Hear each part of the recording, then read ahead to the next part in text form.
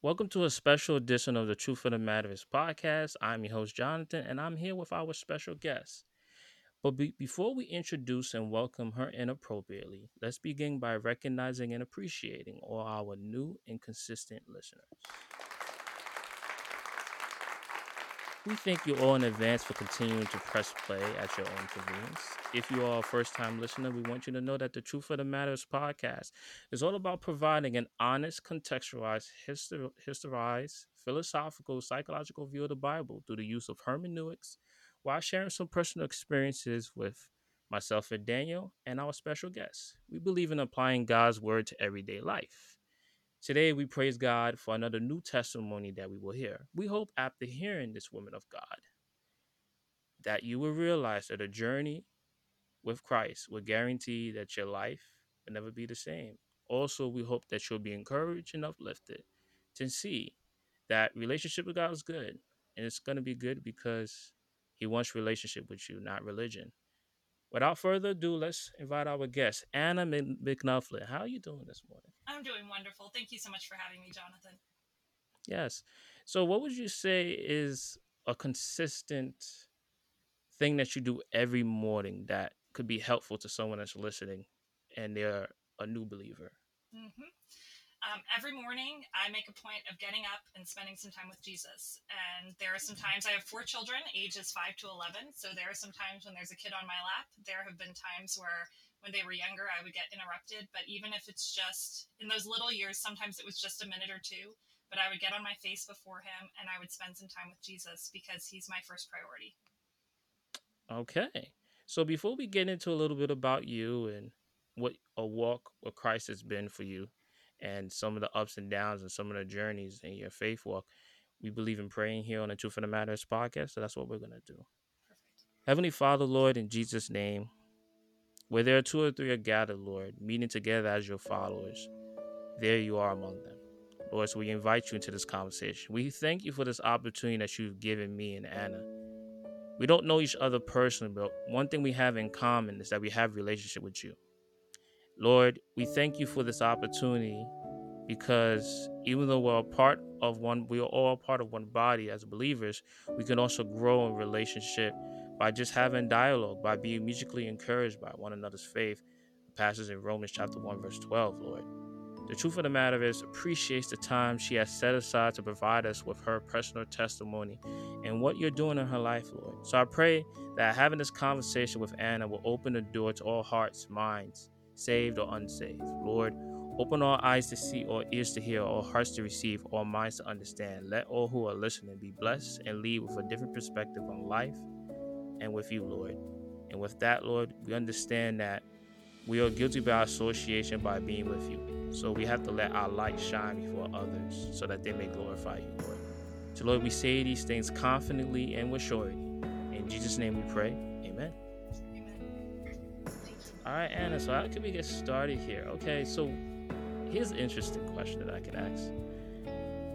What would you say when you started, you became a believer and you started following Christ? What was the most challenging thing that you dealt with or you felt that was happening in your faith walk?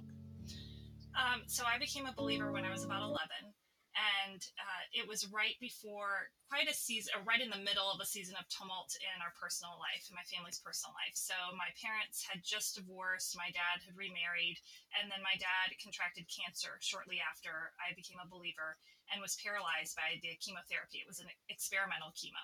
And so, moving into my teen years, I was just very unmoored personally. I felt the effects of my family's breakup and my dad's illness and subsequent absence because he was just focusing on surviving during most of my teen years very acutely. So, I thought that, and I remember when I accepted Christ, I kind of I wasn't really shepherded by anybody. I was in a non believing home. And so I didn't understand how the faith worked. So I remember thinking, I'm going to wait till I do something bad. And then I'm going to accept Christ. And then I'll never do anything bad again. Because that's how this works. Right? Like Uh-huh. all of us who are in Christ know that's ridiculous. But I didn't Uh-huh. have anybody leading me and teaching me otherwise. And I wasn't advanced enough in studying the scriptures for myself to really recognize that's not how it works and that's not what he calls us to. So as I went on in my teen years, I really feared that I wasn't actually saved because I just kept sinning. Surprise, I kept sinning. And really, because of when I'd become a believer, kind of the worst choices were still ahead of me after coming to faith. You know, all of those teen years, all of that time of just feeling so uncertain of my identity and looking for meaning, looking for value. And so I think the biggest challenge for me as a young believer was just coming to understand the goodness of God and that sanctification is a process. It's not an on off Mm-hmm. switch. It's actually okay for it to be messy. And that's how we learn trust. Yeah, I like what you said because I also struggle with that too. And I think what really got me thinking deeply about God's word and trying to see how this thing works is that I think there are certain books in the Bible that are for mature Christians, and there are certain books in the Bible where you're in this transition of understanding that it's a process. So I think, for an example, the passage in Romans, I believe it might be chapter 7 or chapter 8, that speaks about the things that I don't want to do, the things that I keep Yes. doing, and the things Yes, that I it's do seven want to and then do. it leads into eight. Yeah. Yes. Oh, So there was absolutely. that. Yeah, there was that aspect of like, okay, it's a battle. I have to war against my flesh, and then Yes. I go to Hebrews, and it's like, hey, don't continue with the elementary ways of thinking. Right? Eventually, you have to do away with those things. So Mm, it's interesting because when you do talk to some believers, the challenge is they're saying, well, the Bible's contradictory. I said, no, it's more of like a paradoxical thing. It's like you have these stages. I said, in life we live our lives on levels, we arrive in stages, and it happens in seasons. And some people in their maturity in Christ is different. We're not all on the same level. So, in one aspect, I use another example. Like Corinthians talks about, not doing certain things that can cause your brother to stumble, right? But then you have to understand too that having knowledge of that causes you to change the way that you approach things. Having understanding also is realizing that there are some believers that don't struggle with that. So should we hold every Christian to the same standard? No, it's just ebbs and flows of the relationships and the people around you, their maturity in Christ, which then shows that, like you said, God's grace and mercy is always going to be there. It's just that we shouldn't be hard on ourselves because we get passages that there's no condemnation for the believer, right? that's So right. it gets very complicated depending on the experience of how long someone's been walking with Christ. And we tend to beat ourselves up when we're trying to strive to be better, and then we're finding ourselves caught up in this stage of just continuously sinning and then asking for repentance. So let me ask you this: what over your relationship with Christ, what would you say repentance has meant to you? Hmm. So my understanding is the meaning of the word means a changed mind, that we Hmm. thought one way and we come to think another. And the only way that happens in the heart of a believer is through an encounter with Jesus. And so repentance to me, I almost think of it like there's there's the parable Pilgrim's Progress by, I think it was John Bunyan, and he talks about this pack that Christian wore, and these burdens that he carries. And I like to think that as I continually in my daily life turn towards Christ in ways that are big and small. Sometimes I have big things to repent of, but there are lots of little things, day to day, little moments of sin and failure, that it's just another burden being taken out of the pack so that I can stand taller and see his gaze more clearly. So for me, repentance really, Hmm. it's the I'll say to my children when they're struggling with something, I'm like, as Christians, we're spoiled rotten. Like, there is always a path back to grace. There's always a path back to Jesus. Like, when we encounter these struggles and challenges, when we encounter our own sin face to face, there's somewhere to go with that. Like, no other faith offers you a place to go when you're encountered with your own sin other than we'll do better next time. Like, as long as you improve every day, then maybe you'll make it to whatever that tipping point is where you get to go to heaven if it's a faith that believes in heaven. And the whole point of the Christian faith is you can't. You cannot. You can't do it, and you don't have to because someone else did it for you. So it's just Mm. it's everything, right? It's our special gift that only we get as believers. Yeah. So yeah, I like what you said about the repentance thing, because in my beginning stages of repentance, I thought of just forgiveness. Oh, I'm just ask for forgiveness, and then when you realize that, hey, God is calling you to be better than that, right? When God created us from the dust of the earth and He breathed life into us, I think what it is, God wants us to stand above which once where we came to be who He wants us to be, and that calls us standing the soles in our feet and being prideful in the fact that we are not just in relationship with Christ, but we're part of one body, and part of one body calls us not to experience wrath but salvation and grace, right? So that the way you put it in terms of turning away, right? I think of Hebrews 4:15, right, where it talks about how Jesus, can empathize with what we struggle with, right? Not to say he sinned, because he obviously never sinned, but he understands what it is, the human, this flesh of ours, the things that we struggle with, the things that we have hard times trying to overcome. So that leaves me with this question: when you realize that, okay, God is calling me to be better, God is calling me to do better, what would you say is something that you realize immediately when you started when you started getting around others, unbelievers, and you were trying to balance between living right but also still having a relationship with people that didn't believe or acknowledge your God? What were some of the challenges and thought processes that went through your mind of trying to balance the 2? Hmm. I think back on my high school years and cringe. Mm-hmm. I struggled deeply with this. I tended to vacillate between fully of the world, and I think in my brokenness, that passage in James, I think it's the first chapter where it talks about an unstable man, tossed by the wind and waves, looking in a mirror and doesn't know who he is. That was me. I didn't. I was. I think it's Song of Songs talks about. Uh, let my love be a wall and not a door, and I was a door. I swung back and forth based on who I was around and what they thought and what they said. And then on the other side was this heart that loved Jesus. And so I would I would just be in this wrestle between my flesh and my spirit, which was my spirit was as a child, I was a child of God, and yet my flesh was very weak in that time in my life. And so I was very messy, but very much in love with God and what He offered to me. And so there were seasons where I looked the same as everybody around me. And then there were Mm. seasons where I'd kind of beat him over the head with the Bible. Don't you see? Don't you see how good he is? Don't you see how loving? And I remember I had a friend, a mentor of mine in my 20s, who said, Anna, I don't want your God. He's mean. He is aggressive. He's judgmental. Of course, she didn't mean the God of the Bible. She meant the God that I was reflecting to her through my Mm. own self condemnation and legalism. And it took me some time to really sit with that, but it was one of the greatest gifts that anyone gave me at that point in my life, to realize I know that God is not that way, but the way that I view Him is very much as as a punitive, just cruel judge. No mercy, no grace. And so that was a real turning point for me in my faith, to realize um, love first, right? Only love here. Mm. Like that's where it Okay. must begin, and that So ultimately what? He's the Mhm, judge, right? mhm. Yeah.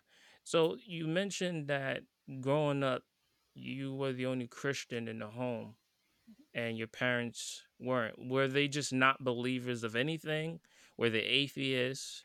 Were they believers of God, but they didn't know how to express that, or put that in context? What would you say? How could you put that in, word that for us? Yeah, so I was raised in a church that was more moral deism. There is a Mm. higher power. It's a loving God. He kind of set the ball in motion, but you can get to him any old way that you want to. And Mm. so I learned about.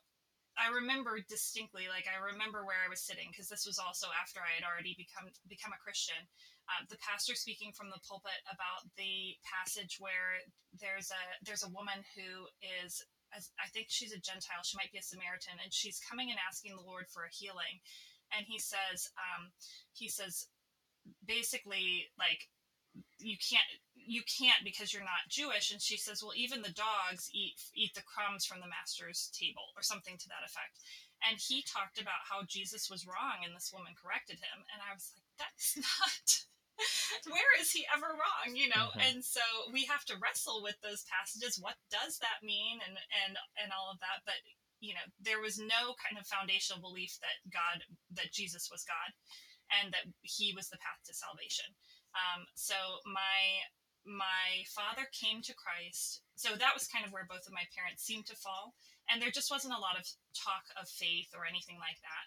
Hmm. My dad went on to become a believer through his cancer journey, and so that was something that we shared later on in going into my adulthood, and through Hmm. the end of his life. So, Hmm. So we know in passage, I think it's Corinthians 7, or it might be 8. No, it's 7 into 8, where it speaks about uh, two parents. One can be a believer and one can't. But the fact that one is, that sanctifies the children, right?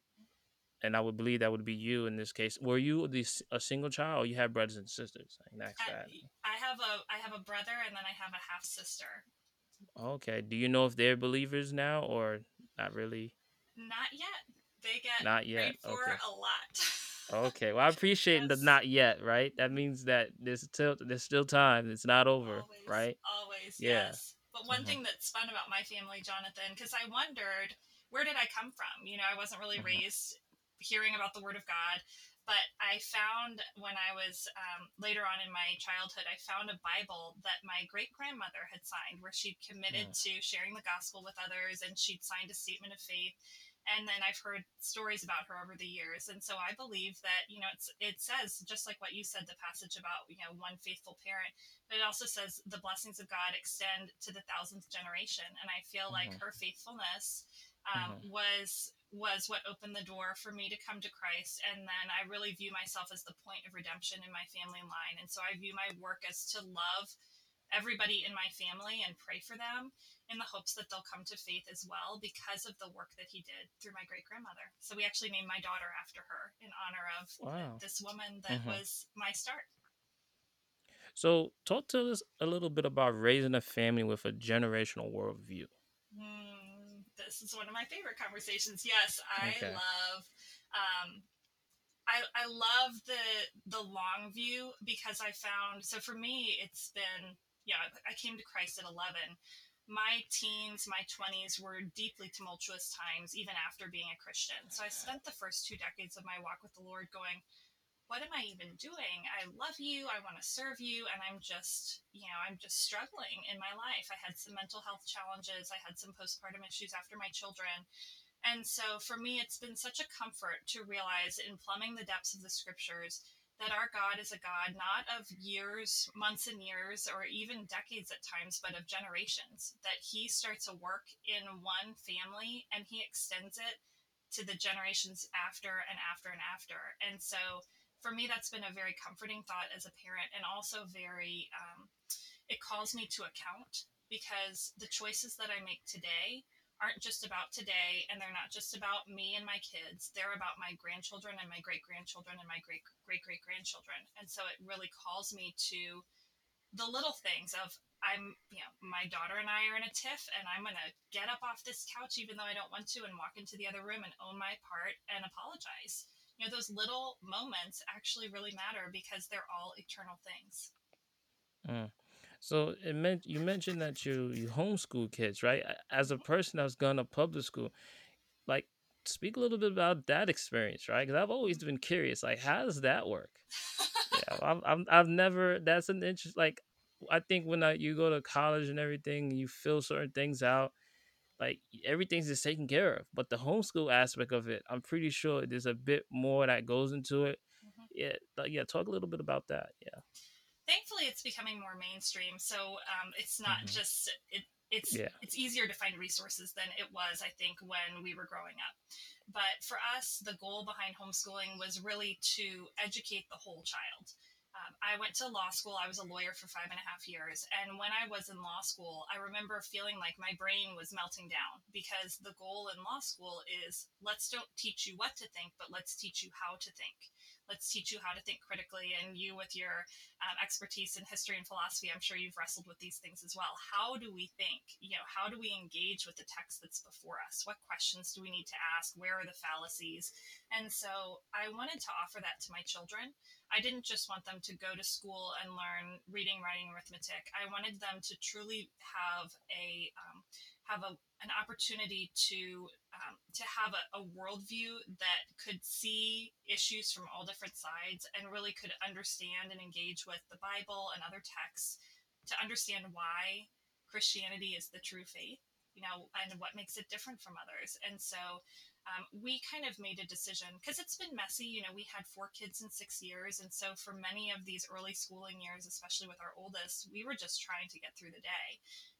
It's not a perfect system, but we were very clear from the beginning on what we wanted, which was we wanted our children to love the Lord their God with all their heart, mind, soul, and strength. And we wanted them to be intellectually curious. We wanted them to engage with the world. And if we could teach them how to think and teach them to enjoy thinking through things, then we thought that they could learn anything they needed to for the work that the Lord had for them in their adulthood. Okay, I see that. I get the question asked all the time because, I call myself the Christian philosopher, and they say that doesn't make any sense. How can a Christian be a philosopher? And I said, well, it's easy. Like through the lens of Scripture, I believe it's Proverbs 9:10 says, "The fear of the Lord is the beginning of wisdom."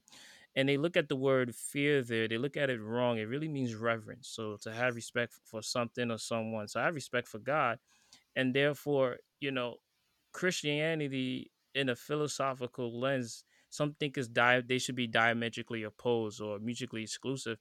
But I should know I view the scripture through the biblical lens, and I know philosophers like to think away from the scripture. In other words, they want to view it through their own lens, and I don't trust anything that I can forge and think of, right? Separate without a compass, right? So you can be thoughtful and inventive in your own way, but how far is that going to go, right? That's always been my thought process. I do remember when I took a specific class in philosophy. I think it was called essentialism. It was a level 4 class, and we studied this guy named Heidegger, who's a German philosopher. He came up with terms like Dasein, which is like human existence, and those things were very cool, right? But in the context of reality, they were just ideologies that he made up, right? Mhm. And I think a lot of times in human society, when someone comes up with a theory or idea, I think a lot of it is rooted in scripture. I think they don't just want to give it back to the person who originated the thoughts and the ideas that stem from it. They just want to call it their own. And I think that's where, you kind of get the mix up and the confusion. So as a person that's gone through the lawyer experience, would you say that going there, did it challenge your faith at all? Because there are theories and ideas that in law school they tear up the legitimacy of the Bible and they rip it and to try to shed it and say how it's illogical. But what's interesting to me is at one point of another, at least especially Jewish culture, the law and religious oddity was one. So Mhm. can you talk a little bit about that experience for you, and did your faith ever take a hit when you were studying law? Studying law actually fortified my faith. I had the opportunity to work with some Christian legal organizations Oh, so the year after my first year of law school, I interned with an organization that is now called Alliance Defending Freedom. It had a different name at the time. And basically they gave us the tools to make an argument for the faith that we have, right? To be mm, solid on what we believe. And so we looked at Roe versus Wade, and we looked at the Planned Parenthood versus Casey was the follow up text or the follow up case to that, and we looked at mere Christianity, and we looked at natural law and how does natural law play into the legal system that we have in the United States. And it's been some time ago now, so it's not as fresh in my mind as it could be. But that experience really gave me a confidence to say, I know that this is true and it holds up. And if you look Mm-hmm. at the Old Testament, what I've actually, the New Testament too, what I found so compelling that I wish we had more, I feel like sometimes Christianity in our culture today can focus a little bit over much on the experience. I know God's real because I felt him in my life. I know God's real because of how he's changed me. And the Jewish culture didn't really work that way. We know he's true because he's proven himself true. And he's proven himself true through the miracles and the signs and wonders, but also scripture is literally dozens of eyewitness testimonies. And so we look at the court system and we look at the power that's put on the eyewitness testimony. And here we have dozens of eyewitnesses who were there. And not only were they there, but a large majority of them, the prophets and then the apostles in the New Testament, lost their lives and never recanted their testimony. They never went back on their story. And you think about how unbelievable it is to have a text that spans centuries, that is contributed to by dozens of people. They all say the same thing. They're capturing different facets of the same God, and not one of them ever recanted, even to the point of severe torture and loss of life. It's unbelievable. Of course, we can Yeah. believe it, right? Because Mm-hmm. how else would it?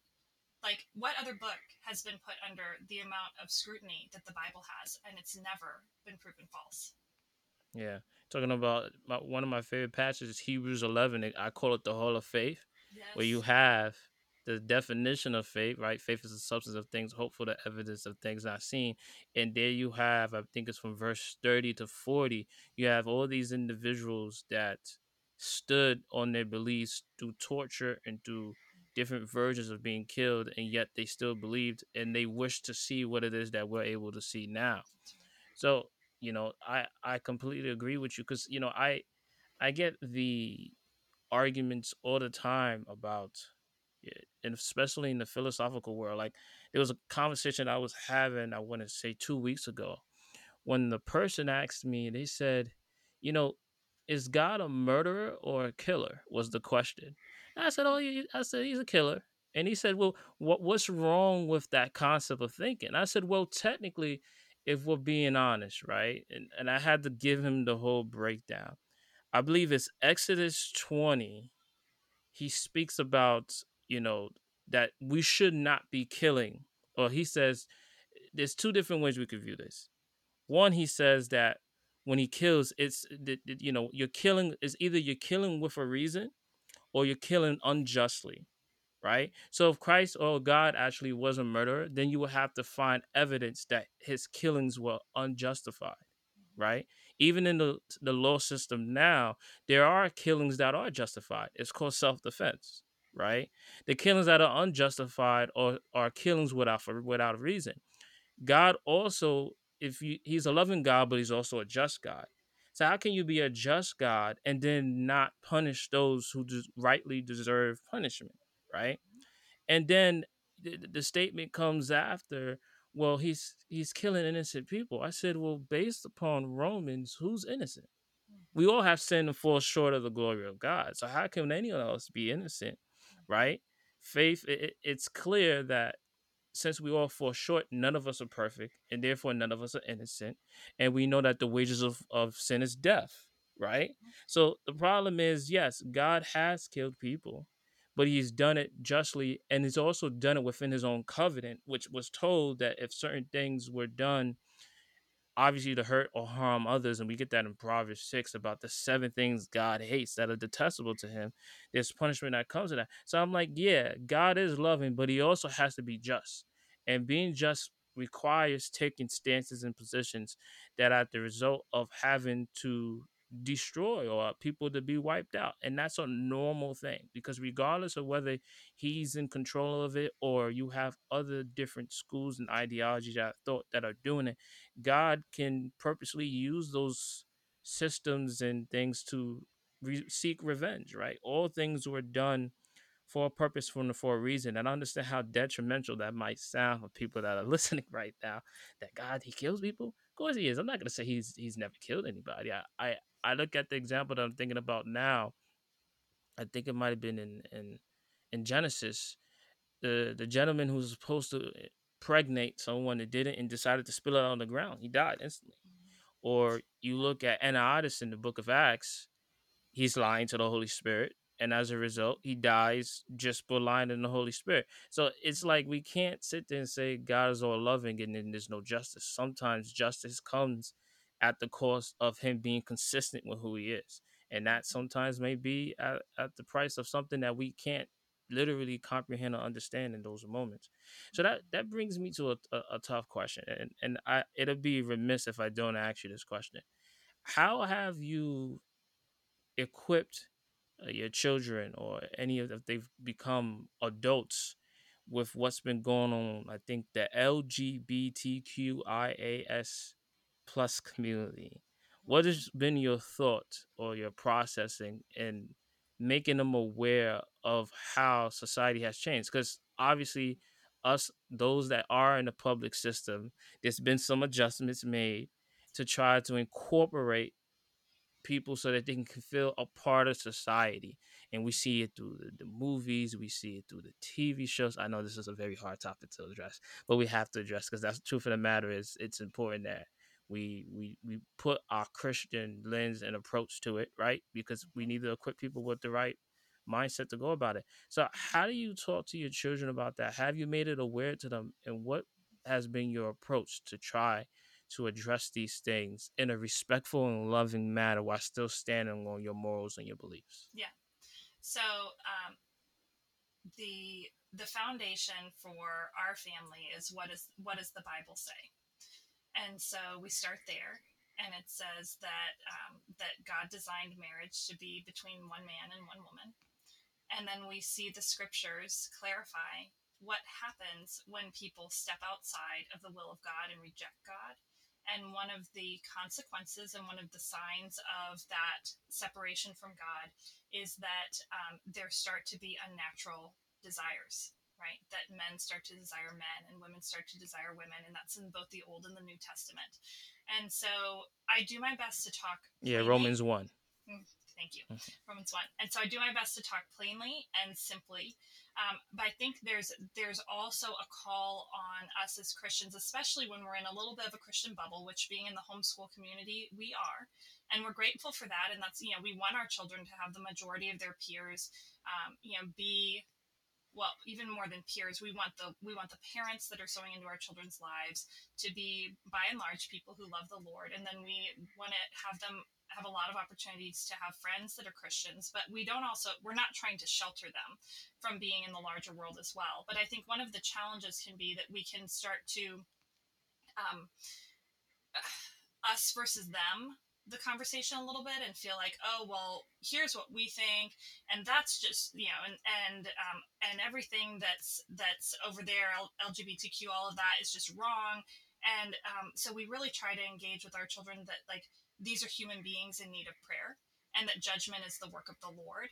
And so we speak the truth and we love, and that Hmm. balance is, that's it's difficult enough even just in a family when one person has a toy that someone else wants, let alone when your worldviews differ.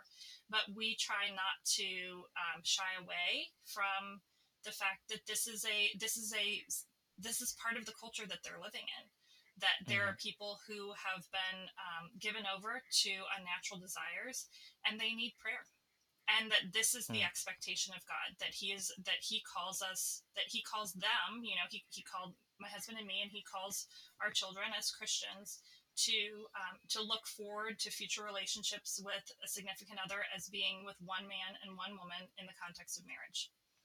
Yeah, I agree with you, right? And this passing Galatians that kind of speaks about living through the flesh and living by the spirit. And it's clear where he says that is what some of you were, but you were cleansed, you were washed, you were sanctified, right? And I think people don't understand that, and I understand the challenge because there are those I would call the Antichrist to challenge God's creation and to challenge whether or not a person feels that they were born a particular way. And regardless of however you choose to live your life, I will respect you in the boundaries of how you choose to live your life, but that doesn't come at the cost of me rejecting what truth is, right?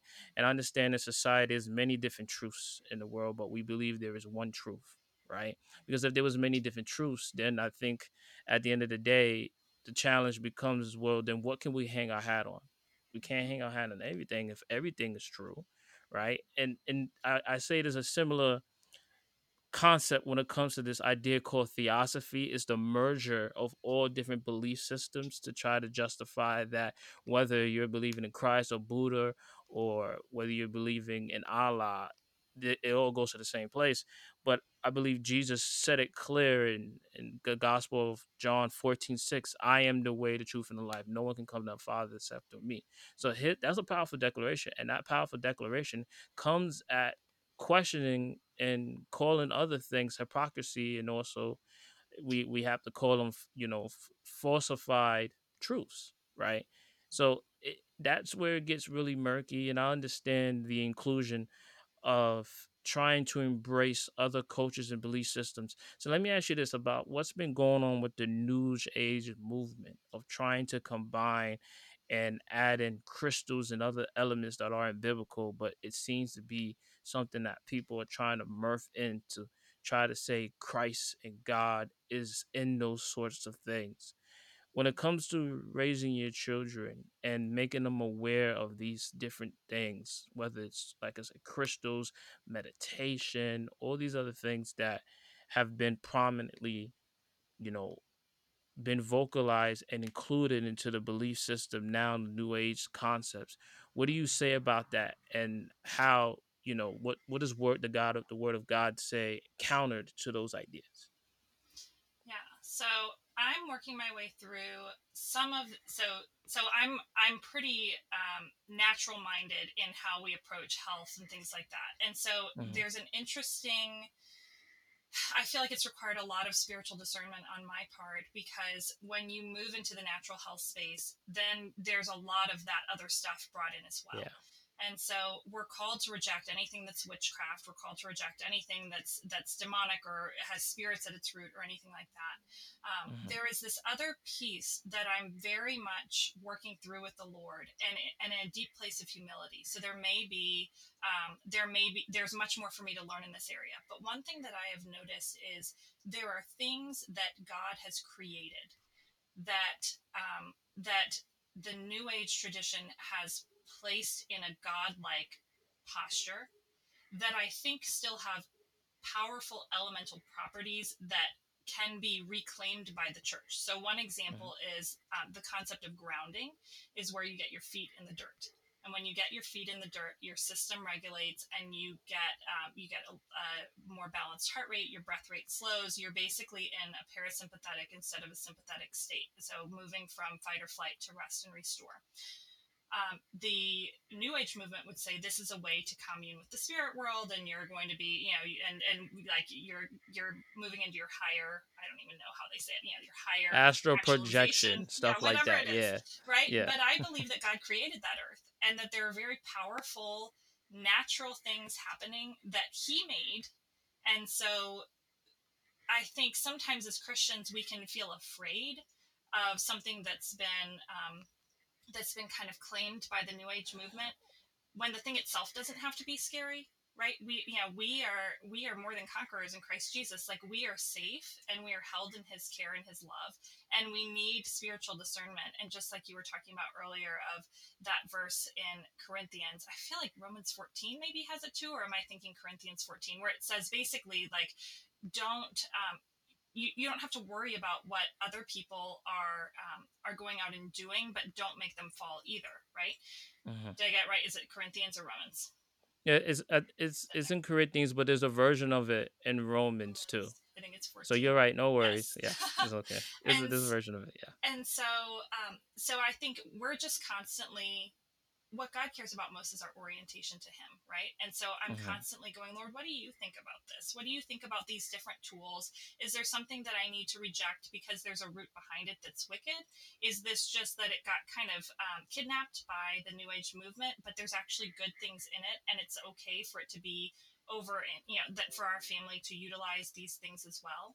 And so I'm still very much working through it, but I think the main thing for your listeners and for my family to be mindful of is that what the Lord cares about is our orientation to Him. And he'd rather we get it wrong, but we're nestled under his care, going, I want to follow you. I want to do what you Hmm. want me to do. And if that means I reject this and I grab hold of this, I'm not going to be under law and I'm not going to be under judgment. I'm not going to be Hmm. afraid, but I'm going to be seeking your face in everything. And that means probably that I'm going to be headed off in one direction and then you're going to lead me and you're going to say, nope, not that, this instead. But that as long as we are really clearly attuned to his voice in our life and for our family, that we're doing what pleases him.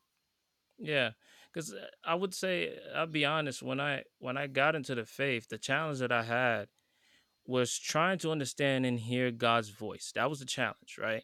And I would say, especially the Pentecostal movement around me, they were really trying to embed this idea of spirituality, right?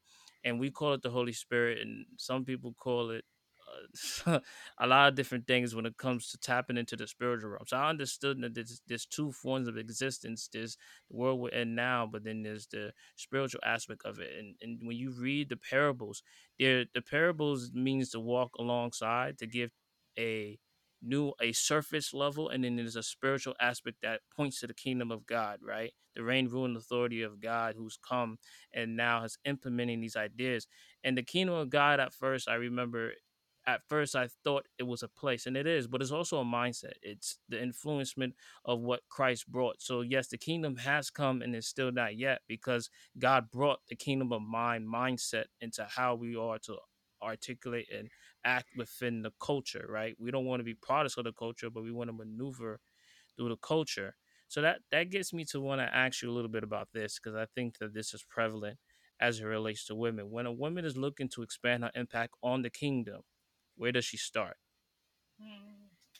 So the Lord taught me something that we call hierarchy of covenants in our home, which is Okay. that my responsibility is first to God, and then to my husband, and then to my children, and then to the world beyond.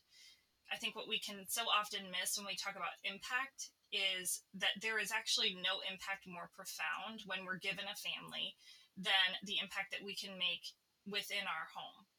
And so that starts with my time in the morning, like you asked me about when we first started talking. It starts with my connection with the Father, and then I think of it as there was a children's Bible song when I was growing up, deep and wide. You know, deep and wide. There's a fountain flowing deep and wide, and so I think of my priorities in that way. First, I go deep with my family.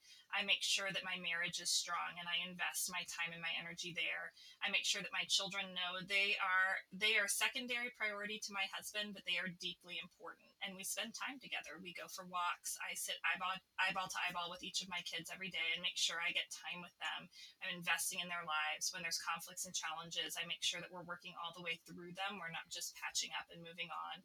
And then whatever is left over, which sometimes in those little years there was not much left over except for encouraging someone in the grocery store or a quick text message to a friend, then that's the wide that goes beyond. And as my kids get older, they need more quality time, but there's a little bit more flexibility for me to do things like have this conversation and so into women through the business that I have and things like that. And so, but that keeping that front and center, that hierarchy of covenants of my relationship with the Lord first, and then husband, and then children, and then ultimately that's the deepest impact because it's not just today; it's the generations beyond that I'm impacting. Okay. So being a mom uh, and homeschooling, what activities do you do when it comes to physical education? So we just moved to a new house with a nice big backyard. So capture the flag has been the new the new favorite of my Okay. children. They ride bikes. We take walks, swimming. We've done sports at various times. My second born is really into football and basketball, and then we've done horseback riding and karate and just kind of a homeschool friend of mine talks about, well, homeschool moms are kind of rocks that don't gather a lot of moss. We just keep on rolling. So we've Hmm. sampled a lot of different things. And my second is a basketball guy. That seems to be his lane. For the others, we're still figuring out where their favorite spot is to move their Hmm. bodies. But we do talk about, really, for us, it's part of the stewardship conversation. Part of stewarding the gifts that God has given us means we steward our health, and that means moving our bodies. Hmm. So are you guys into any sports? Are you watching anything? NFL, NBA, hockey, baseball? So for my son, yes, yes, yes. He loves football. He loves basketball. He loves hockey. Not too into baseball. And then my husband is a huge NFL fan. He's a Steelers guy, so I'm married Oh, into a Steelers. Steelers franchise, which Okay. everybody has opinions about. Well, they trying to get their quarterback situation corrected, but they they Uh-huh. they seem promising. You do have a promising coach, Mike Tomlin. He seems like Yeah, they're okay. They're yeah, okay. They're managing. They're trying to stay afloat after they lost Big Ben. So that's there's right. hope. That's right. There's hope. Not a terrible showing considering it was Hmm. their first season without their franchise Hmm. quarterback. So, Gotcha. yeah. And where are you guys located? I don't even think I asked. Yeah, No, where you we're in located? Charlotte, North Carolina. North Carolina. Oh, no Panthers. No, I know we no. should be Panthers fans. So my husband grew up in New Jersey in the '70s, so the Ah, Steel Curtain were the ones to yeah, watch. So he never yeah. recovered from his love for them, and I mean, he won me over. The franchise is pretty impressive the way they stick with their coaches and they stick with their people. So I'm on board. Okay. So why do you think there's been such a move towards homes in many Christian circles? Why do you think they're desiring to do that now more than Yeah. ever? Yeah. So I think, we saw this move in. So I love looking at things from a generational perspective, as you know. So I look at the arc of maybe our past century.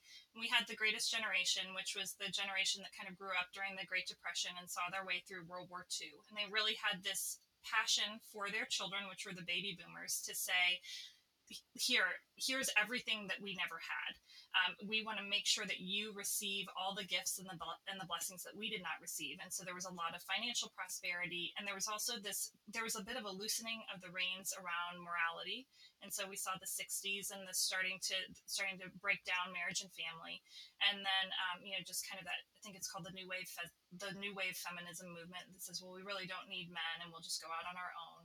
And so that gave rise to this move in the '80s where it's like you can have it all. You Mm, can lose your marriage and you can gain a career and you can really manufacture your life the way you want it to. And then my generation, the millennials, grew up with that. And so whereas the baby boomers had a relatively stable adulthood, although they were going through a lot of transitions themselves, they had this strong base from their greatest generation parents, my grandparents, of, the family unit stayed together. They didn't move around a whole lot. There was just this sense of continuity. And then I feel like for me as a millennial and the generations that are coming up and raising their children now, which is Gen Z, I believe, we have felt the cost of this kind of concierge life of you can piece it together any way you want, do what you want, get a divorce, marry someone of the same sex, do whatever you feel, and it's all going to turn out okay. And we children from that generation are saying it's not okay. It's not okay. It didn't work to have both parents out of the home. It didn't work to have the parents split up. It's cost us deeply, and we're now realizing the profound effect that it's had on us as we go into our adulthood. And I remember when my husband and I got married, I really saw the impact of my parents' divorce only in my own marriage. I remember when my husband and I would argue early on, I didn't know how to resolve things because I'd never seen anybody do that. I never saw my parents reach resolution. They just, by the time I came along, they just were pretty quiet and then they got divorced. And so I really thought that you got married with this perfect love and then it got chipped away with every conflict and you just hoped that somebody died before the other person left. It's a terrible way to view mhm. marriage, but I didn't know what else it could look like. And so I think there's been, and I can only, of course, speak for myself and for the conversations I've had with other people, but my theory is that us millennials and Gen Z are looking around and going, that didn't work. It didn't work to do whatever we wanted. There are consequences to our actions. And so let us take a minute and actually go back to what the greatest generation understood, but do it in a new way where we're actually choosing it. It's not just societal. It's not just, well, don't get divorced because that's the worst thing that can ever happen. We're choosing covenant. We're choosing a missional view of marriage and parenthood. We're choosing to lay down our lives, trusting that that's actually the best foundation that we can give to our children. Okay. So when you look back over your life now, where you are currently, right? I think about Genesis 39, where Joseph talks about, there's a period in time where God has brought him and where he currently was as being in jail, and yet scripture says God was with him. And yet him starting a whole family and having a wife and kids, and then he mentions how God has brought him to a place where he has forgotten some of the things that has happened to him, because now God has brought him to a level where he's second in line in life. And we think second in line and rulership over Egypt behind Pharaoh. And I think of Romans 8:28, all things work together for those who love the Lord and according to his purpose. When you look at your gifts, talents, and your abilities that you have developed and still developing and that you have embarked upon, what can you say has gone to college, getting a degree? What did you major in college, by the way? Classics and economics. So classics is like Greek and Classics. Roman. Interesting. It's That's the wonderful. first I've heard. Wow. So you can say something in those languages then, huh? Well, Wow, it's that's dope. Oh, okay. I Hold on. can read it. Oh, And oh, oh, it's oh. been 20 years. There are some schools that teach spoken Latin, but ours just taught going through the Mhm. text and translating. Okay. Now that's dope. That's It's the awesome. first time I heard that. That's a challenge. Okay, so how has being a lawyer and studying these languages, how has it played a role now into where you are in life and what God has called you to do? Yeah. Yeah, when I was getting my degree, a couple of people said, so I said early on in college, well, I want to be a wife and a mom. And then when I was in law school, I was headed out to work in a traditional law firm. But again, the long term goal was being a wife and a mom. And I had several people say to me, what a waste. You're so bright. You're so capable. You can do all these things. And I use my degree every day, whether it's writing contracts with my children of if you do this, then you can go play, but if you don't, then you're Mhm, grounded, and mhm, and I use the challenges that I went through with law school, just the mental rigor of earning that degree has given me a confidence that I can do the things that he's called me to do. It hasn't been the route that I predicted. I like a linear path. I think we all do. We all want to know, okay, Lord, if I do this, then this is coming next. We want to feel like we know the road ahead. But ultimately, the biggest thing that the journey that he's led me on has given me is a trust of him, because he's brought me through a lot of valleys that I didn't anticipate and didn't really want. But he's shown me his kindness and his goodness in the midst of those. And so, yeah, mhm. it's been a sweet ride, and it's been fun to come full circle. I'm in my 40s now, and I feel like God really loves that decade. He does a lot in our 40s because there's just such a time of preparation prior to that.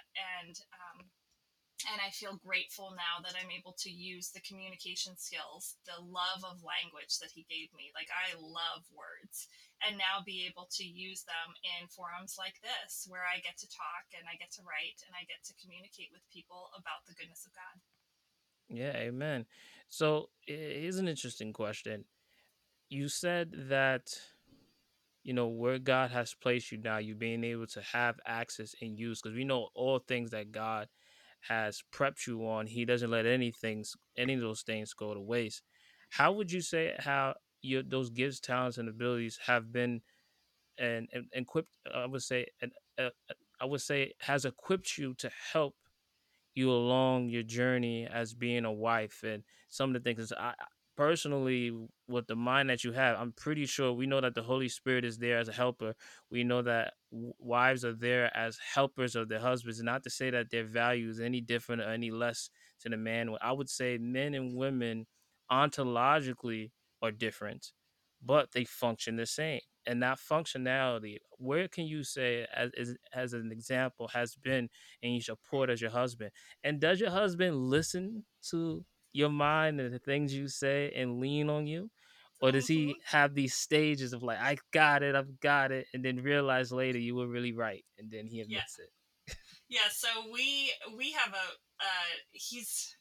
he is he's wonderful, and so I tease him though. So he's here. I am with all the schooling and the good grades and the strong pedigree. Like, I went to all the good schools and did well.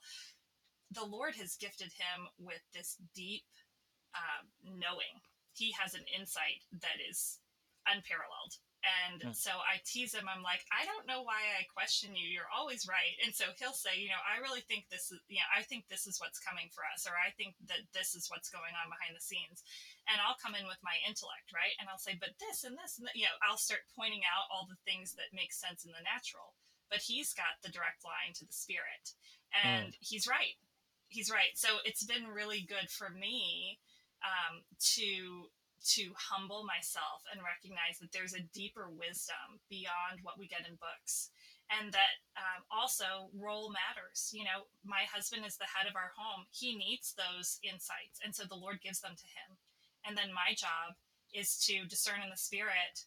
And my husband's very strong. He's a very confident man, and so it's a great match because I can come and I can give those questions of, hey, but what about this? Have you thought about this piece, and have you thought about that piece? I can use my legal brain to tease out the issues. But ultimately he can stand firm in his conviction and go, no, I actually know, I feel like the Lord is really saying that this is the direction that we're going. He does real estate investment for a living, and so my law background comes in a lot of handy. And so we've had the opportunity to go through many different transactions over the years where I get to use because I did transactional work. I did mergers and acquisitions as a lawyer. And so mm, it's been a really sweet balance. And now that we're 12 years into marriage, I feel like we're seeing it so much more clearly how the Lord has knit us together as a unit that functions so much better together than apart. So I get to mm. help with the deals.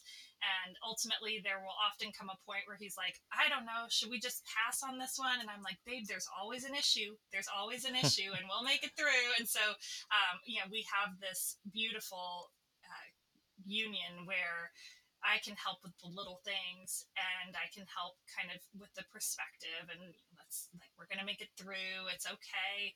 And then he comes with just this laser sharp focus of where we're headed that really is a gift from God. It's amazing. Mm. Okay. Do you ever miss it? Law, I miss believe it or not, of all the things, I miss the community. There was almost this summer camp experience to doing deal work where you would work all hours of the day and night. Sometimes we were there until 6 o'clock in the morning working through deals when it really got close to the end. And there was such a close bond that was built through that. In some ways it was kind of a shared suffering. And so I loved the people that I got to work with, and I loved the lives that I got to intersect with, because I just had such a higher volume of back and forth going on in my life at that time. So I miss that. I miss the energy and charge around feeling challenged on a regular basis. How am I going to word this? What does the client want? What's my response to this point that the other side wants to have in the document? How do I argue the point back? So I miss those things. But the thing that's really surprised me is I've got to bring more of my law degree into my home life than I expected. So just like I talked Mhm. about, being able to write and communicate, even just helping my kids with their homeschool has given me an outlet for all of those things. So I like to say I keep the best of it and I take it with me. And I think we all get to do that as Christians. We Mhm. get to take the things that were given to us by God and carry them forward into a new Mhm. season. Do you have any friends that still reach out that still want your perspective or point of view on something? You still get those every now and then? I do, yep. So because my clients were large corporations, it's funny when you specialize at that level, you don't have much to offer in the day to day that most people need Mhm. help with, like how do I write a will. And so I've learned more of that after leaving law than I knew when Mm. I was practicing, which is kind of funny. I'm not allowed to offer legal advice since my license is inactive right now, but I do love what we call issue spotting. I love talking to people about their challenges and just providing whatever insight the Lord gives me. A friend of mine has a company, and he says nothing beats lawyers in the boardroom. Lawyers ask such good questions, and so I've really taken that to heart and seek to do that for my people. Seek to ask good questions and provide insights for them. Okay. So back to the biblical aspect. Are there any passages of scripture that you're reading now that you've grown and developed over and that your perspective has shifted and changed now that you've gotten more grounded and more knowledgeable about the scripture over a period in time? Mm-hmm. Yeah, so there's a few different things, and I don't know how deep in the weeds you want to get, but I did a significant overview where I read the whole scripture, the whole Bible in about 9 months, and went through the Bible passages with a church in Idaho. They led a Bible reading challenge, and they had a podcast that went along with it.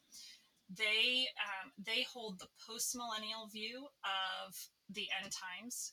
And if you're not familiar with that, or your listeners aren't, that basically is saying that the end times that were talked about in Revelation were actually consummated primarily in AD 70 during the destruction of the temple.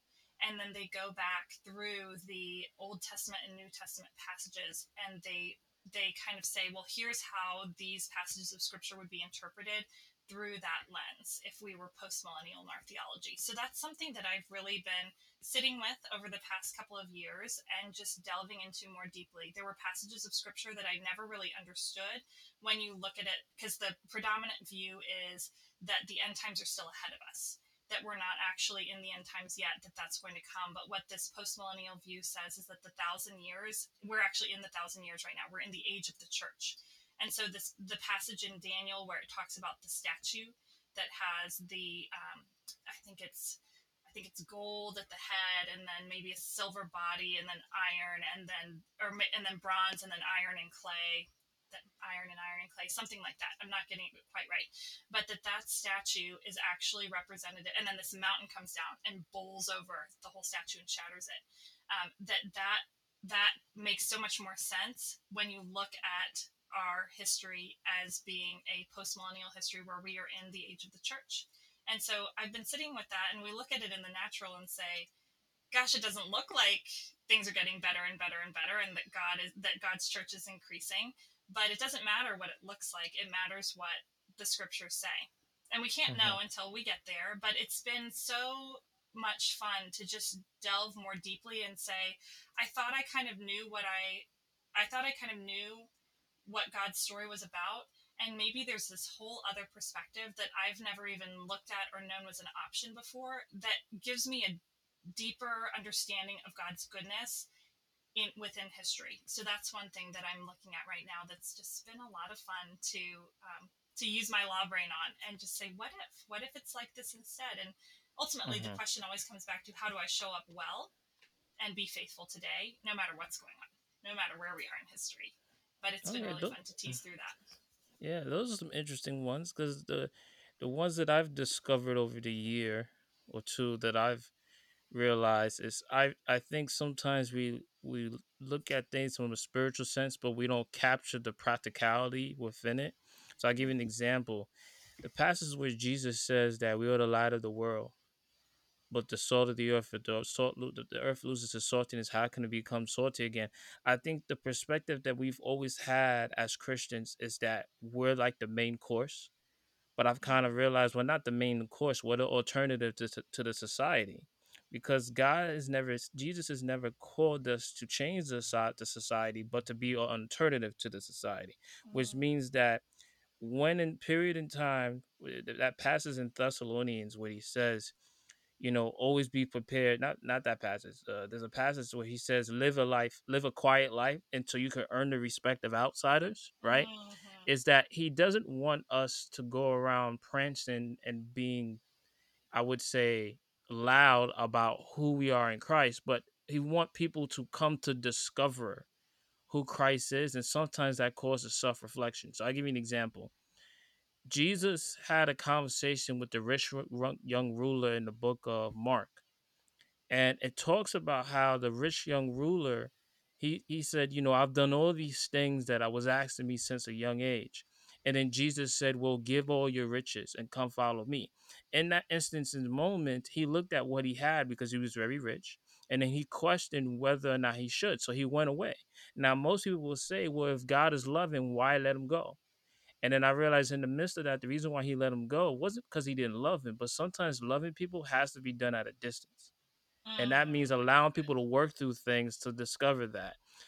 It's not going to happen by prancing and belittling and, I would say, bashing people with certain things. Sometimes people have to discover that.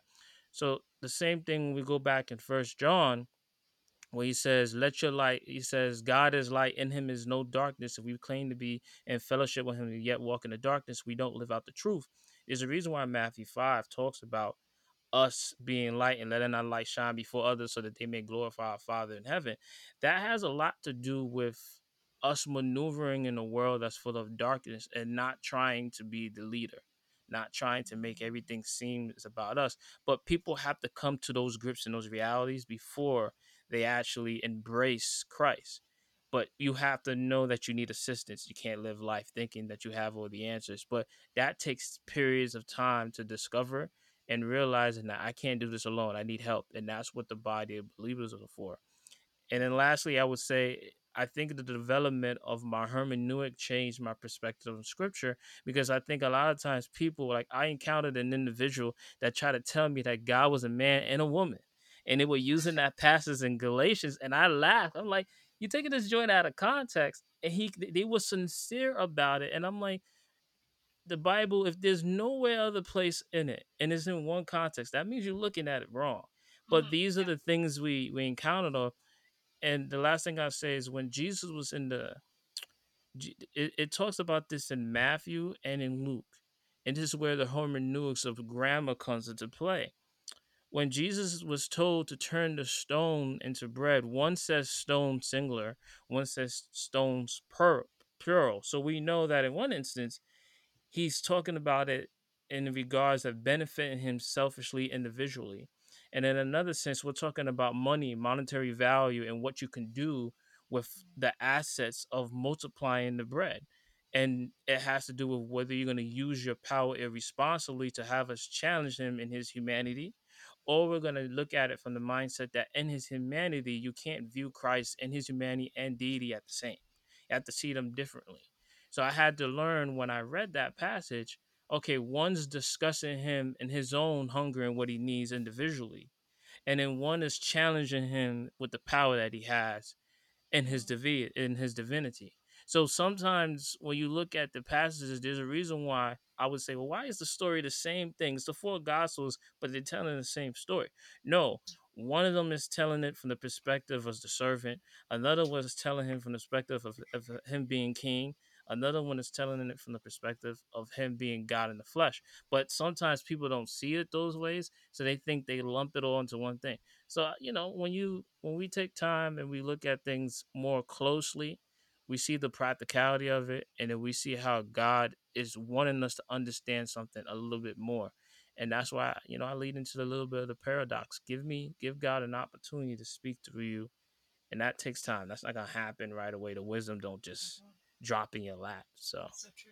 yeah. So let me ask you, in terms of worship music, what have you been playing quite often that's shifted your mindset into praise and worship? Because that's a challenge, right? Praise and worship, people, I be doing it in my car, caring less about people looking around me. So what is your thoughts of praise and worship, and how have you encouraged your children to do that more and more with you? Yes. So there's a group called Sounds Like Rain, like a king's Okay. rain, REIGN, and it's a very sweet family. It's a husband and wife, and I think they have 7 children at this point, and they bring the Wow. kids on to sing as well. So that's been really sweet. A mentor of mine introduced me to it, and the kids love their. My daughter loves seeing the baby, and the kids will sing, and so I love. That's a YouTube channel. I love giving my kids a taste for the traditional hymns, which is what they sing. When my father passed away, I sang Great is Thy Faithfulness at his funeral. And so that kind of ushered in a revisiting of the hymns as just a way of, I mean, when you read the verses of a hymn, you almost can't even plumb the depths of them. They are so rich, which is why they've stood the test of time. We sing more traditional modern worship songs in Hmm. our church, and that's really, we get a nice taste for praise and worship in that context at church. And then the probably like circa 10 years ago worship songs, like I love the song You're an Overcomer, which is, it's not really Hmm. worship, but it's about like who we're called to be in Christ. And different songs that this is my story, this is my song, praising my Savior all the day long. I'm not great with the titles all the time. Hmm. So often the worship songs will kind of call me back to different times where the Lord's done a work in my life. And so we Hmm. try to just have music on for our children to listen to. My husband loves 80s music, so we have to kind of have a little balance because we got to have some 80s rock in the house or he'd go nuts. But then we bring Hmm. in the worship music, and I like to even just have it on at one or two volume, just, and I think about it just soaking in the walls, right, to just Got always you. have that spirit of praise for our family. Hmm. I would suggest. I don't know if you ever heard of the artist Donnie McKirkland. He has this whole album called Psalms, Hymns, and Spiritual Songs. He taps Oh, into that sounds all familiar. those. He taps into Donnie. all Donnie McKirkland. He Okay, taps awesome. into that's like I'll send it to you. He taps into all the psalms, all the hymns, and it's a hit. It's actually one of my favorites. Exactly what you're talking about. It's amazing. So definitely. Okay. So as we come down here, is there anything that you would like to share that you think could be helpful or useful to any women out there that are aspiring and desiring to be wives or just looking to be impactful in the workplace? Oh, that's good. You know, I would say sometimes we try to be. We want to be people of impact, right? We want our lives to make a difference, and so it can be tempting to work towards the thing that we want. How do I be impactful? How do I make a difference? And so often we can fall short when that's our goal. And Hmm. so I would encourage any women who are in that position. I want to make a difference in my work. I want to make a difference in my family. I want to be ready for marriage if the Lord has that for me. That it always comes back to the same thing, and it's so simple, and it feels like, I mean, we read all these books and we listen to podcasts and we try to learn from wise people in our lives, but at the end of the day the gospel is so simple. Look first to Jesus, and he makes us impactful just because we love him. Like, as we lean into deepening our walk with him, then things pop out of our mouths that aren't ours. And somebody will say, "That was so smart. That was so wise. That's exactly what I needed to hear." And it's because of our communion with the Father that we're able to give those things to other people. And so I would just encourage other women to do the same work that I'm trying to do myself, to seek first the kingdom of God and his righteousness. And then he says, all these things will be added. Like that, I was just reflecting this morning about how I was talking to someone yesterday about abundance, and we, you know, it's not, oh, I sought God and so I got all these things. It was like, what he calls us to do is, I sought God and therefore he gave me the ability to love the things that he gave me, whatever they were. And so Mm. when we seek him first, then we actually have things in our hands to give to other people that have value because they've been sanctified and touched by him.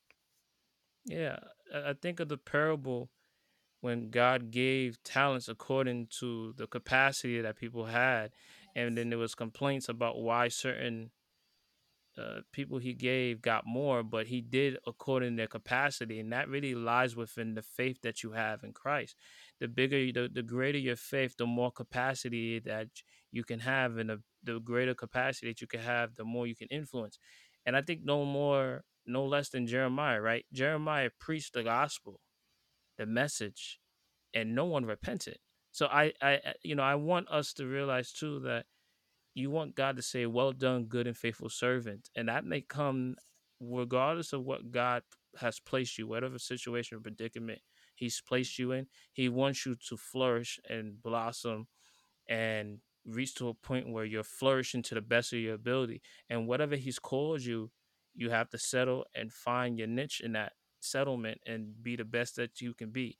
And God wants us to be the best that we can be. And sometimes that comes at a limited capacity, and sometimes it comes at a larger capacity. The larger the capacity, we also know that the judgment of God is higher, right? Because of the impact that we're having on lives that we do know, we don't know. But whatever capacity, I'm pretty sure He's well aware of. I was thinking about what Jesus said to His disciples when He called them together, and He says, "I have many things to tell you, but you can't bear them yet." The word "yet" is very clear there because it doesn't mean that things can't change. They can change based upon your faith in him, your capacity improving. It doesn't have to be at a limited view, but it can grow. And then God can then want to expand whatever your ministry may be. So don't get discouraged if it's not large. And I mean, as a podcaster myself, right? God, I think whatever capacity it is, do what you can with what you have now. And then if he decides to expand it, he will. Right? That's Just right. gotta be patient That's right. and trust God for what he has for you. Yeah. All And right. he So gives this the is same blessing to both people, both the two yes. talents and the five. He says, "Well done, good and faithful servant. Enter into the joy Hmm. of your master." Yes. Just don't be the one that buried the talent and was No. fearful. We can't have faith and be afraid, right? That's We right. gotta, we have to, we can't do that because nothing changed, right? He buried it and then he said, oh, you're evil. Yeah, You're evil. You planted what you didn't plant it. And we can't do that. But that's we right. all have talents, gifts, and abilities that God has given to us without repentance, by the way. And the goal is that he wants us, he's going to call and ask us one day when we stand before him, what have you done with what I have given you? And your goal is to do what you can at the best of your ability. And I'm pretty sure there's someone that I believe that's listening to this, will their perspective in life will change and it will be altered the for their greatest ability to be successful. So before we close out here, do you have any calls to action that you may have for any women out there or any men that Hmm. I'm pretty sure have enjoyed your perspective that they can utilize to be helpful moving forward? Thank you. Yes, if anyone Yes. wants to connect with me, I have a Facebook group called She Considers a Field, and that's from Proverbs 31. And it's a conversation around stewardship. I basically encourage women of faith to rise up and be faithful in the little. And it is absolutely based on that parable of the talents that you just mentioned, that we would Mhm. be faithful in little and be prepared to be set over more, because that's what happens as we're faithful in little. So I share books that I'm reading. I share words of encouragement, lessons that the Lord has taught me, and then we have a book club that meets twice a month. So I'll make sure to give you that information, Jonathan, and Mhm. it'll be in the show notes so that we can connect. Mhm. Any any advice you have for entrepreneurship? We didn't really touch too much bases on that, and I know that's one of the things that you're definitely succeeding in. Do you have any small nuggets of information that can be helpful to anybody that's looking to do that? Yep, absolutely. So, and it's a big conversation, but it can be summed up pretty simply in the same idea as the talents, that we would be faithful in little. And so I've come to believe that anything worth investing in grows exponentially. And so if you know anything about the exponential growth charts, they look like zero for a really long time. And so that's how our faith grows. That's how our bank account grows. That's how our businesses grow. That's how the generational healing in our families happens. That it looks like nothing's happening for a really long time because you're doubling almost nothing, right? You're growing something that's starting out infinitesimally small, and you have to have hope in the unseen. And so it's so when we as Christians enter the marketplace as entrepreneurs, we need to put on our same disciplines and skills that we're meant to bring to our work as believers. Read the Bible even though it looks like we're not learning anything, pray even though it looks like nothing's happening, worship even though we don't feel any differently. We're supposed to exercise those spiritual muscles before we see the fruit. And that's that faith in the unseen. The same thing is true for our businesses. We have to be willing to sow into them when it looks like we're not getting paid. And that was really hard for me when I started my business 8 years ago, because I'd come from being a lawyer. And so I was like, I used to make, all this money every year. I was paid very well. And I think I just made $2 an hour on that like event that I just ran. And I was so discouraged, but I had to be willing to keep going anyway. And I think that's the biggest thing that keeps people from being successful is they don't give it enough time. And they don't give enough of themselves. We're used to the more traditional linear growth of a W-2 job, of a traditional, you come and you work and we'll pay you this much. Well, they're paying us more than we're worth initially. And then as we develop our skills and get better and better at our jobs, eventually they're earning far more in value than what we're getting paid. And so when we step into the entrepreneurship space, we have to be willing to forego payment for a while and have a vision for what we're creating, go all in on it, even when no one else sees what we see, nobody else believes that it's possible or even valuable. And that's how we're able to build a business that's sustainable and that gives us far more than we thought possible. Yeah, that's a blessing. I appreciate you saying that because as a person that's done food delivery service, I've always questioned that. And I think a lot of times they don't pay you for your time, they pay you for your value. And a lot of times the amount of time that you put in, and I used to say this when I worked for UPS when I was going to college, the amount of boxes I touched. Imagine if I got paid for the amount of boxes I touched. I didn't get paid for that. I got paid for the time.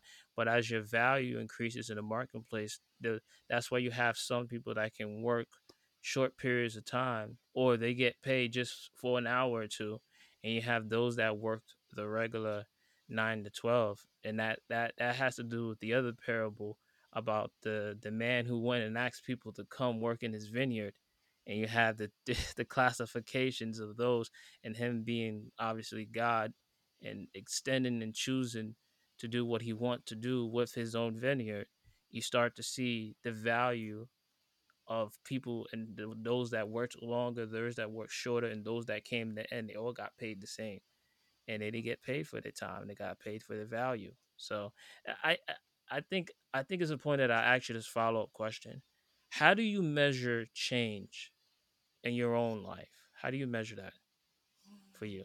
Oh, Yeah, I know. ooh, I how do you had to measure ask that change? question. Yeah. And you know what's going to happen is we're going to end our conversation. I'm going to have all kinds of great ideas later. It's such a There's great always room for a question. part two because I That's okay, let right. me I can give you And how I've measured change. I'll give it a Okay. shot, and then I Okay. want to hear what you have to say. So because Okay. Okay, sure. I know nothing's going to beat what you have to say, so I'll let you go after me. So how I measure change, first of all, I think it's very important to be in community because it's challenging for us to have our own perspective and see, like if I try to see how am I doing, how am I growing, my lens is always going to be colored by how I'm feeling that day. So I'll say to my Mm, husband, I'm not making a difference. Nothing I do matters. I'm still this. I can't believe I'm still wrestling with the same thing from 5 or 10 years ago.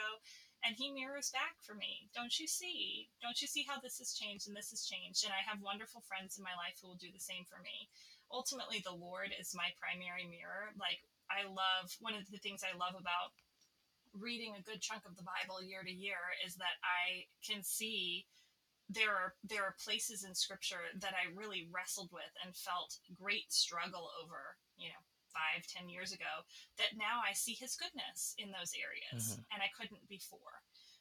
There are also, I think, key events in my life have been real markers of change for me, where it's like life has never looked the same again. For example, after my dad's passing, my life has never looked the same again, believe it or not, for the better. There were many rich blessings that I received in his passing, as much as I miss him. But so I look back on these markers in my life and I say, gosh, I used to believe something different and I don't anymore. So I would say the Lord's mirroring, people's mirroring, and then I love revisiting, of course, scripture and then also other books and going, oh, I know these lessons now. I've become this thing that I once read about and didn't understand at all. hmm. How Yeah, about I you? I want to hear appreciate. what you have to say. Well, I just came up with the question, so now I have to. Okay, okay. I just came up with the question, so okay, okay. One way I can measure change is time, right? We know in Luke chapter 2, Jesus grew and matured in favor with God and with man. That's one way you can measure change. Also, one time I mentioned the passage with Joseph, where obviously he was in jail for a period of time. And over time, right? We understand that the two gentlemen that understood the dream, it took time. Like there was a period in time when Joseph told the man he tried to do it himself, not realizing that God wanted him in there a little bit longer. And that's why the gentleman that was supposed to tell the dream to Pharaoh never got to him. So he stewed there a little longer. And I would say during that period of time of change, character development needed to happen. So then when he did come out, he was prepared to lead, right? And even how he addressed his brothers, it all had to come not with an act of enviness or fear, but with an act of having to not well to own up to what was done to him, and if that love that God embeds in all of us, how could he respond to that? By giving what they needed, knowing what was going on throughout Egypt, right? Crisis is another one. I think you measure change in crisis because I think Second Kings chapter 4, the woman that needed to go get the jars for the oil, and her conversation with Elijah, right? Elijah was like, she came to him, and I think the problem was her husband had a debt, and then her children were facing slavery. And he was like, well, what do you have in your home that has value? And then she had the olive oil, and then she gathered all the jars. And I noticed the blessing never stopped. She just ran out of jars, right? I Because of the know. because Like, of the imagine if she flow, got more. right? Yeah. So that led me to believe that sometimes our ability to be successful happens at the capacity of what we have within our power. We just haven't found out. Or what our gifts, talents, Oh, and that's abilities, we good. haven't even tapped into them yet. And God has ability to pour blessings on them. You just have to discover what it is and then ride that. So I said crisis. I said crisis, time. Productivity is another one, right? Let me think. Galatians 6:9, where he says, "Don't become weary in doing good, for you will reap a harvest if you don't give up." That That's has to do with the understanding of planting and growing. Sometimes it takes a while for things to develop and grow. And that goes into the point you made about entrepreneurship, right? If you want something to flourish and grow at the capacity, well, you can ask the question, well, how tall can the tree go? As tall as it can, as tall as it wants to, right? yes. So Yes. I think that's the same thing with planting and productivity. And I think it's important why Jesus used parable after parable when dealing with planting, because he wanted us to see that it's a process, and we know that God's a God of process. Nothing that ever happens at the snap of a finger. I know our counterparts, the atheists, would like to believe God could just do it if he wants to. He's never been a God that does things. He's done things in a progressive stage, because in that progressive stage you see how you've come and grown into the person that God wanted you to be. But he had to allow you to develop and see where you went wrong, to then gain the wisdom, which is the ability to discern, the courage to choose what is good from evil, that allows you to get to the place that you are now. And you wouldn't have been there if you just skipped a bunch of steps.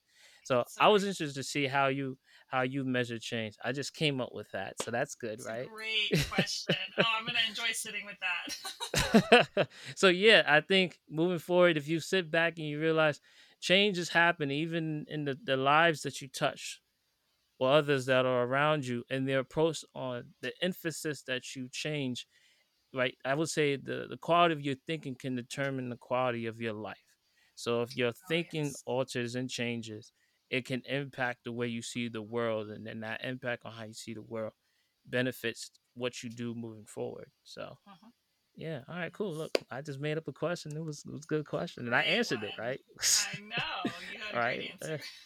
all right, all right. So we'll close out in prayer, and I would love to have you on for a part two. This would also be a part two one day. So I that would love sounds it. like a good That idea. sounds Man, I great. wish you had a podcast. I was like, no podcast or nothing. You Mm, gotta Not start something. Not You yet. gotta. It's coming. I know that Mm, it's coming, and I am collecting amazing people like you to be able to bring mm. on when I have it. So I just thank Yeah. you for the opportunity to practice because yeah, it'll be Yeah, out. you got a lot going on in your head that you haven't even.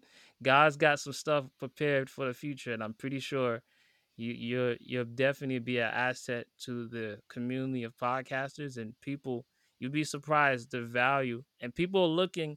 I understand people are looking for some sort of influencement and inspiration. And I would say, uh, a woman like yourself, I'm inspired, right? I gotta finish so I could talk to you about this law stuff. I gotta get through I this book know. here.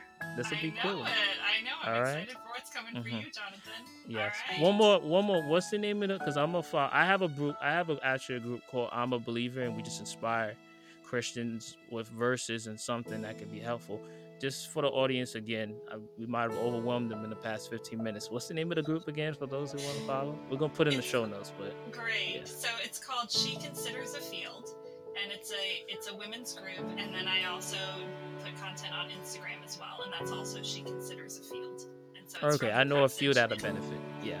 Thank you I know so a few. much for sharing. All right, so if you don't mind, close us out in prayer, please. I would love to.